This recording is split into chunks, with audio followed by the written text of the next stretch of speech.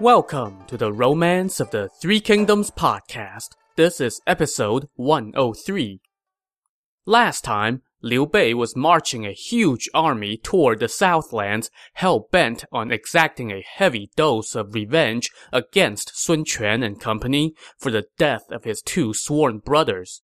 Sun Quan sent the advisor Zhuge Jin, the elder brother of Zhuge Liang, to try to convince Liu Bei to call off the attack. Zhuge Jin met Liu Bei at the city of Baidi. Upon being summoned, Zhuge Jin prostrated on the ground to pay his respects to the newly self-declared emperor, Liu Bei. "Sir, for what business have you come such a long way?" Liu Bei asked. "My brother has long served your highness," Zhuge Jin answered, "so I have risked my life to come explain what happened in Jing province. First, when Lord Guan was at Jing province, my master tried several times to form a marriage alliance with him, but Lord Guan refused. Then, after Lord Guan conquered the city of Xiangyang, Cao Cao sent one letter after another to my master, ordering him to attack Jing province. My lord did not want to, but his general Lu Meng had a grudge against Lord Guan, so Lu Meng took matters into his own hands and launched an attack, causing a disaster. My master deeply regrets what happened, but the fault lies with Lu Meng, not my master. Now Lu Meng is dead, and with him should our quarrel rest. Also, your wife, Lady Sun, has been longing to return to your side. My master has sent me as an envoy to inform you that he is willing to return to you, Lady Sun, the officers who defected from your ranks, and Jing province, so that we may form an everlasting alliance and work together to bring Cao Pi to justice for his crime of usurpation." So if you do the math here, Sun Quan is offering a really good deal.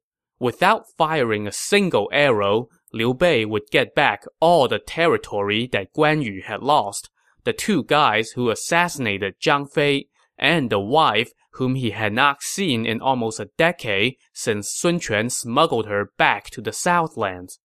And yeah, Sun Quan is kind of passing the buck here, pinning all the blame on the dead guy, Lu Meng. But hey, that's what you get for being dead. But Liu Bei angrily swatted down this juicy offer. "You all killed my brothers. How dare you now come speak such deceitful words?" "Your Highness," Zhuge Jin replied, "allow me to discuss the matter of priorities. Your Highness is the imperial uncle of the Han dynasty, and the Han emperor has been deposed by Cao Pi. Yet, instead of trying to exterminate the usurper, you are compromising your imperial dignity for the sake of a brother who does not even share your family name. That is forsaking a sacred obligation for a lesser one. The northern heartlands is the core of the realm, and the cities of Chang'an and Luoyang are the capitals of the Han.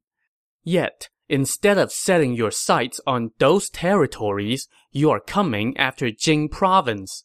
That is forsaking what is important to pursue what is petty. The people of the land all expected that once you ascended to the throne, you would surely revitalize the house of Han and reclaim its territories. Yet now, your highness is ignoring the Wei and attacking Dongwu.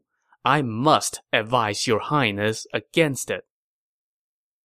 But Liu Bei did not appreciate this little piece of unsolicited critique of his foreign policies.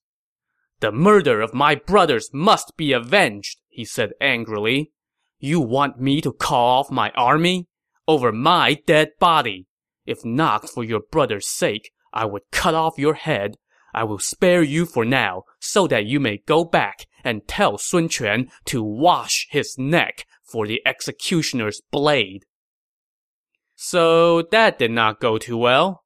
Zhuge Jin had no choice but to scurry back to the Southlands to tell Sun Quan, yeah, we're still in big trouble. But while Zhuge Jin was gone on his mission, somebody at Sun Quan's court was bad-mouthing him behind his back. It was the senior advisor Zhang Zhao, who told Sun Quan, Zhuge Jin saw how strong the Shu army is, so he concocted an excuse to get away and defect to Shu. He will not be back. But Sun Quan was having none of that. There is a bond between Zhuge Jin and me that transcends life and death, Sun Quan said. I will not wrong him, and he will not wrong me. Back when his brother Zhuge Liang first came to Dongwu, I sent Zhuge Jin to try to convince him to stay and serve me. Zhuge Jin told me, my brother is already serving Liu Bei, and his honor does not allow him to serve another. He could no more remain with us than I could go join them. Such words even the gods could hear. Zhuge Jin will never surrender to Shu. My sacred friendship with him stands proof against subversion by outsiders. Just as they were talking, word came that Zhuge Jin had indeed returned. What do you have to say now? Sun Quan asked Zhang Zhao, who could say nothing and slinked away humiliated. But the good vibes did not last long for Sun Quan, as he soon learned from Zhuge Jin that Liu Bei was in no mood to talk peace. If that's the case, then the Southlands are doomed, Sun Quan said with alarm. But just then, the advisor Zhao Zi offered up an idea. Your lordship can write a memorial, and I will serve as your envoy to go see Cao Pi, the emperor of Wei. I will convince him to attack Liu Bei's territory in Hanzhong, which will threaten the Shu army. That is a great idea, Sun Quan said. But when you go to Wei, you must not make Dongwu look bad. If I slip up in the slightest, I shall throw myself into the river, for I would not be able to face the talented men of the Southlands, Zhao Zi reassured him. So Sun Quan did as Zhao Zi suggested and sent him off to the Wei capital of Xuchang, where he first met with various officials to make his case. The next morning at court, one of the top ministers, Jia Xu, informed Cao Pi that Zhao Zi was there to submit a memorial from Dongwu. He is here to ask for help with the Shu army, Cao Pi said with a smile. He then summoned Zhao Zi, who prostrated on the floor and offered up the memorial. Upon reading the memorial, Cao Pi asked Zhao Zi, what sort of man is Lord Sun? A man of understanding and insight, humanity and wisdom, valor and military judgment, was Zhao Zi's answer. Maybe you're exaggerating, a skeptical Cao Pi said with a laugh. Not so, Zhao Zi retorted. My lord took into his confidence Lu Su, a man of ordinary rank, thus showing his understanding. He raised up Lu Meng from the ranks of the army, thus showing his insight. He came into possession of your general Yu Jin, but did not harm him, thus showing his humanity. He took Jing province without bloodshed, thus showing his wisdom. He purchased over the realm of the three rivers and holds the empire in awe, thus showing his valor. And now he submits to your majesty's authority, thus showing his judgment. Is he then not a man of understanding and insight, humanity and wisdom, valor and judgment? Is he also a man of learning? Cao Pi asked. My master has a fleet of 10,000 ships and 1,000,000 men under arms, Zhao Zi said. The men serving him are honest and able. He concerns himself with administrative order. Whatever leisure time he has, he spends it reading the classics and commentaries and studying historical records, extracting their main ideas. He never follows the trifling example of pedantic scholars. Cao Pi was not quite done with his questions, though. Next, he asked, I intend to invade Dongwu. What do you think of that? If your large kingdom has an invasion force, then our smaller kingdom has strategies to counter the threat. Does Dongwu fear Wei? We have millions of soldiers and the great river as our moat. What reason do we have for fear? How many people are there like you in Dongwu? Oh, we have 80 or 90 men of insight, vision, and accomplishment. As for the likes of me, we have them by the cartloads, too numerous to count. Thoroughly impressed by Zhao Zi's dignified answers, Cao Pi told him, You, sir, embody the saying, wherever you send him around the land, he never fails his king's command. And so Cao Pi issued an edict and sent his master of ceremonies, Xing Zhen, to deliver documents recognizing Sun Quan as the king of Wu. So up to this point, Sun Quan, even though he was the de facto ruler of the Southlands, had been nothing more than a general in the Han court. But now, he takes a big step up, at least in the eyes of the new court of Wei. But note that even now, Wu was still not an official kingdom unto itself. That would come later. But one of Cao Pi's senior advisors, Liu Ye, took issue with him accepting Sun Quan's submission. Sun Quan is submitting to us out of fear of the Shu invasion, Liu Ye said to Cao Pi. In my unworthy opinion, if Shu and Dongwu go to war, it is heaven's will to destroy them. If your highness send a top general to lead several tens of thousands of troops to cross the river and launch a sneak attack from inside Dongwu's territory, coupled with the external siege from Shu, Dongwu will fall within 10 days. Once Dongwu falls, Shu will be alone. You should make your move soon. But to this, Cao Pi said, Sun Quan has submitted. To attack him now will discourage others from following his example. It is better to accept his surrender. Liu Ye now took issue with something else.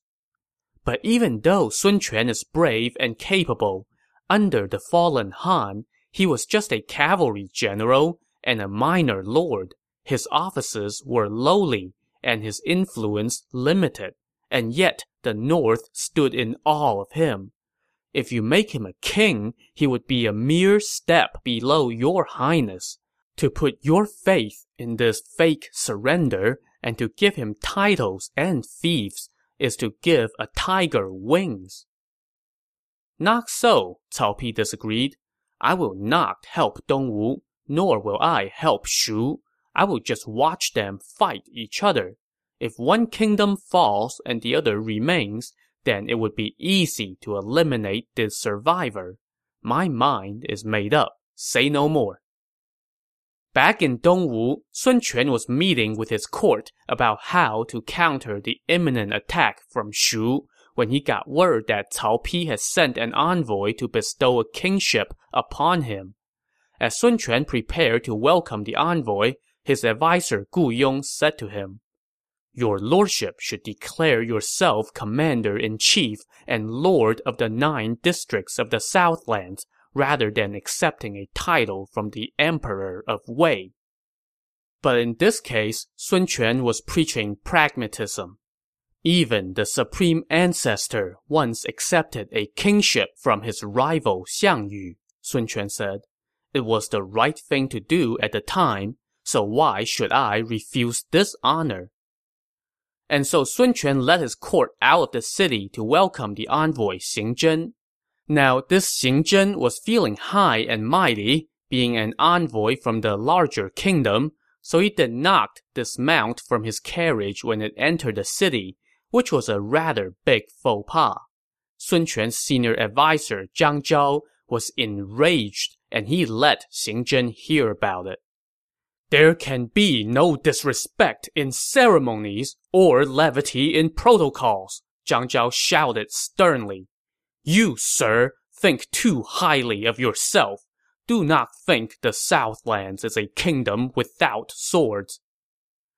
This little lecture had the desired effect, and Xing Zhen quickly dismounted and exchanged greetings with Sun Quan, and then they rode into the city side by side. Suddenly, a man behind the carriage began to cry, shouting, "Oh, shame! To allow our lord to accept rank and title from another, when we should rouse ourselves and lay down our lives to annex both the kingdoms of Shu and Wei." This was the general Xu Sheng, and his words impressed Xing Zhen, who sighed and said, "With such generals and ministers, the Southlands will not remain subjugated for long." But that was a concern for another day. On this day, Sun Quan accepted his new title and received congratulations from his court. He then sent some nice gifts to Cao Pi to express his gratitude. So being named king was nice and all, but it didn't do much to address the immediate concern of that giant army that Liu Bei was marching toward Dongwu. Seeing that Cao Pi was not going to be sending any military aid, Sun Quan now turned to his court and asked them for ideas. But he was met with silence, which prompted a lament from the newly crowned king. After Zhou Yu, there was Lu Su, and after Lu Su, there was Lu Meng. Now Lu Meng is dead, and there is no one who can help me share my trials. That lament spurred someone to come forward. A young general boldly stepped up, kneeled, and said, "Even though I am young, I have thoroughly studied military texts. I would like to ask for several tens of thousands of troops to repel the enemy." This volunteer was Sun Huan. His father was originally not a member of the Sun family, but Sun Quan took a strong liking to him and bestowed upon him the honor of adopting the Sun family name. So this Sun Huan, the eldest of his father's 4 sons, was considered Sun Quan's nephew. He was well-versed in archery and horsemanship, often followed Sun Quan on campaign, and had earned numerous merits. For his service, he had been appointed commander of the military guard, and all this at the tender age of 25. "What plan do you have for victory?" Sun Quan asked. "I have 2 excellent generals," Sun Huan answered. "One is named Li Yi, and the other is named Xie Jing. They are both the equal of 10,000 men. I would like to borrow several tens of thousands of troops to go capture Liu Bei." "My nephew," Sun Quan said, "even though you are brave, you are still young. You must have someone to help you." At that, the general Zhu Ran stepped forward and volunteered to tag along. So Sun Quan gave them 50,000 men, divided among the navy and the army. He appointed Sun Huan and Zhu Ran as co-commanders and sent them off that day.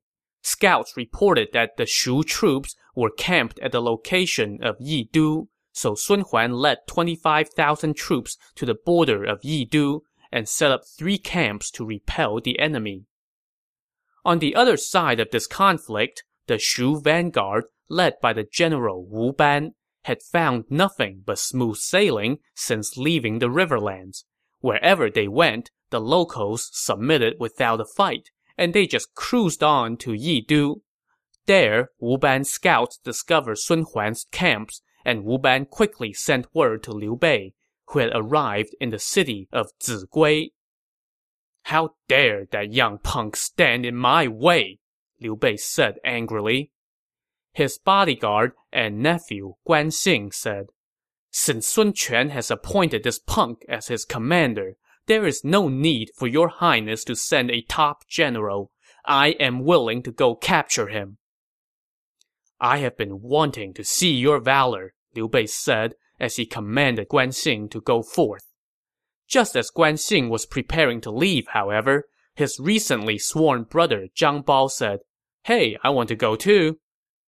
"It would be perfect if you two went together," Liu Bei said.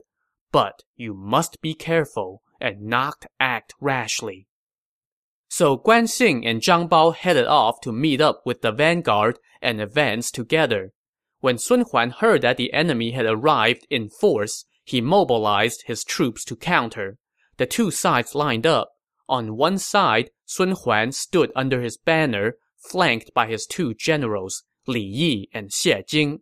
On the other side, two generals emerged from the ranks, both clad in silver armor, riding white horses and surrounded by white banners. One was Zhang Bao, hoisting his father's trademark spear. The other was Guan Xing, wielding his knife. "Sun Huan, you little scamp!"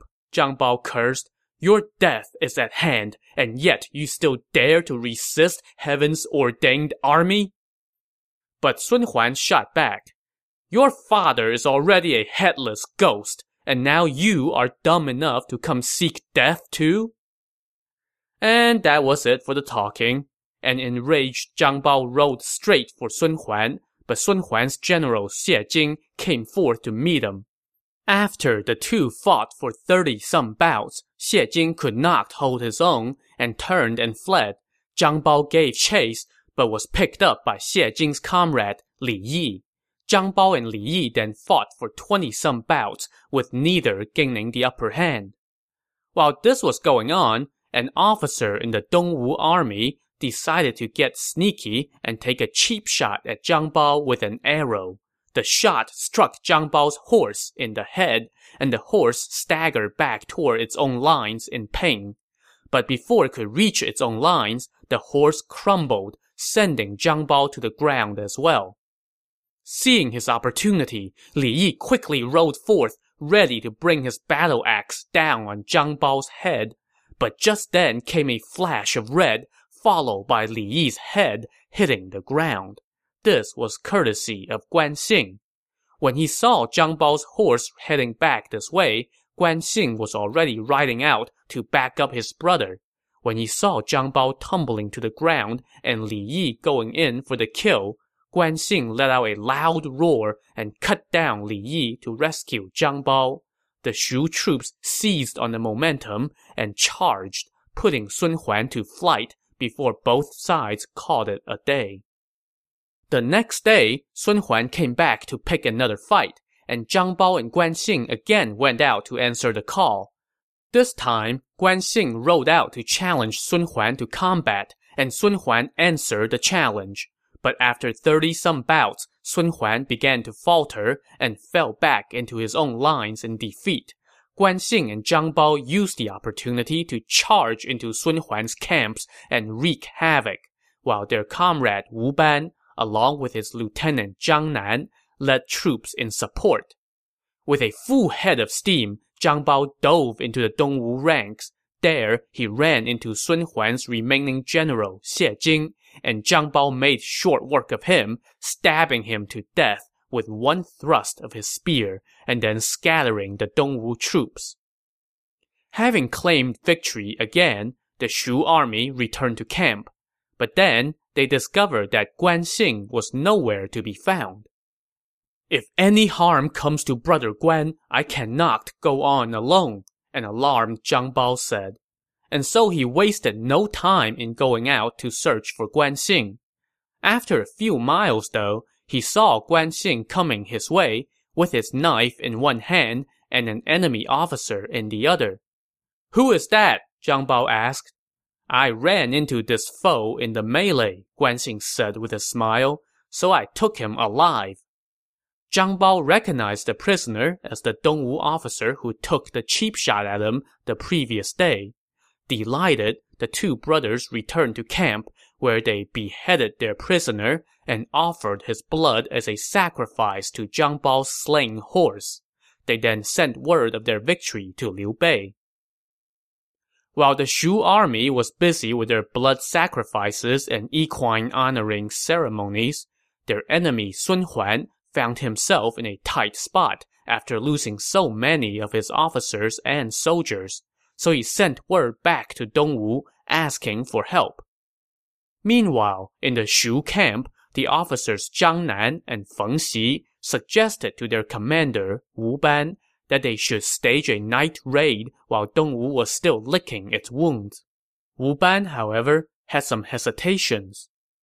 Even though Sun Huan has suffered many casualties, the other Dongwu commander Zhu Ran is leading the navy, which is currently camped out on the river and has not suffered any losses, he said. If we go raid their camp and their navy comes ashore to cut off our return path, what then? That's easy, Zhang Nan said. We can have General Guan and General Zhang each lead 5,000 troops and hide in the canyon. If Zhu Ran comes to help, they can attack, and victory will be assured. Wu Ban liked that idea, but he also added one further twist. Let's first send a soldier to pretend to defect and have him go tell Zhu Ran that we are planning to raid the Dongwu camp. That way, when he sees fire in his camp, he will no doubt go help, and then we can surprise him and secure victory. So, on the river, aboard his flagship, the Dongwu commander Zhu Ran was prepping to go back up Sun Huan after hearing about his losses. Just then, his sentries brought on board a few foot soldiers who were defecting from the Shu army. We are from the unit commanded by Feng Xi, the defectors told Zhu Ran. He is unjust in his rewards and punishments, so we have come to surrender and to bring you secret intel. What is this intel? Zhu Ran asked. Tonight, Feng Xi is going to raid General Sun's camp, and he will use fire as the signal. When he heard this, Zhu Ran immediately dispatched a messenger to warn Sun Huan. But unbeknownst to him, that messenger never made it to Sun Huan. Instead, he was ambushed and killed by Guan Xing along the way. Meanwhile, Zhu Ran was intending to personally go back up Sun Huan, but his lieutenant advised against it. We must not put too much stock in the word of a lowly soldier, the lieutenant said. If something goes wrong, then both the army and the navy will be doomed. General, you should stay and secure the naval camp. I will go in your stead. Zhu Ran agreed and sent this lieutenant off with 10,000 men. When night fell, the Shu officers Feng Xi, Zhang Nan, and Wu Ban led 3 battalions and stormed into Sun Huan's camp, setting it on fire and putting its occupants to flight. While this was going on, Zhu Ran's lieutenant was en route to Sun Huan's camp. He got word that, the camp was already on fire, so he hurried his troops along. But as soon as he went around a hill, the canyon trembled with the sound of drums as Guan Xing and Zhang Bao and 10,000 Shu soldiers stormed out from left and right. Zhu Ran's lieutenant was stunned and tried to escape, but it was too late. He ran into Zhang Bao, who took him alive after just one bout. When Zhu Ran got word of the dire situation, he ordered his fleet to fall back about 20 miles on the river.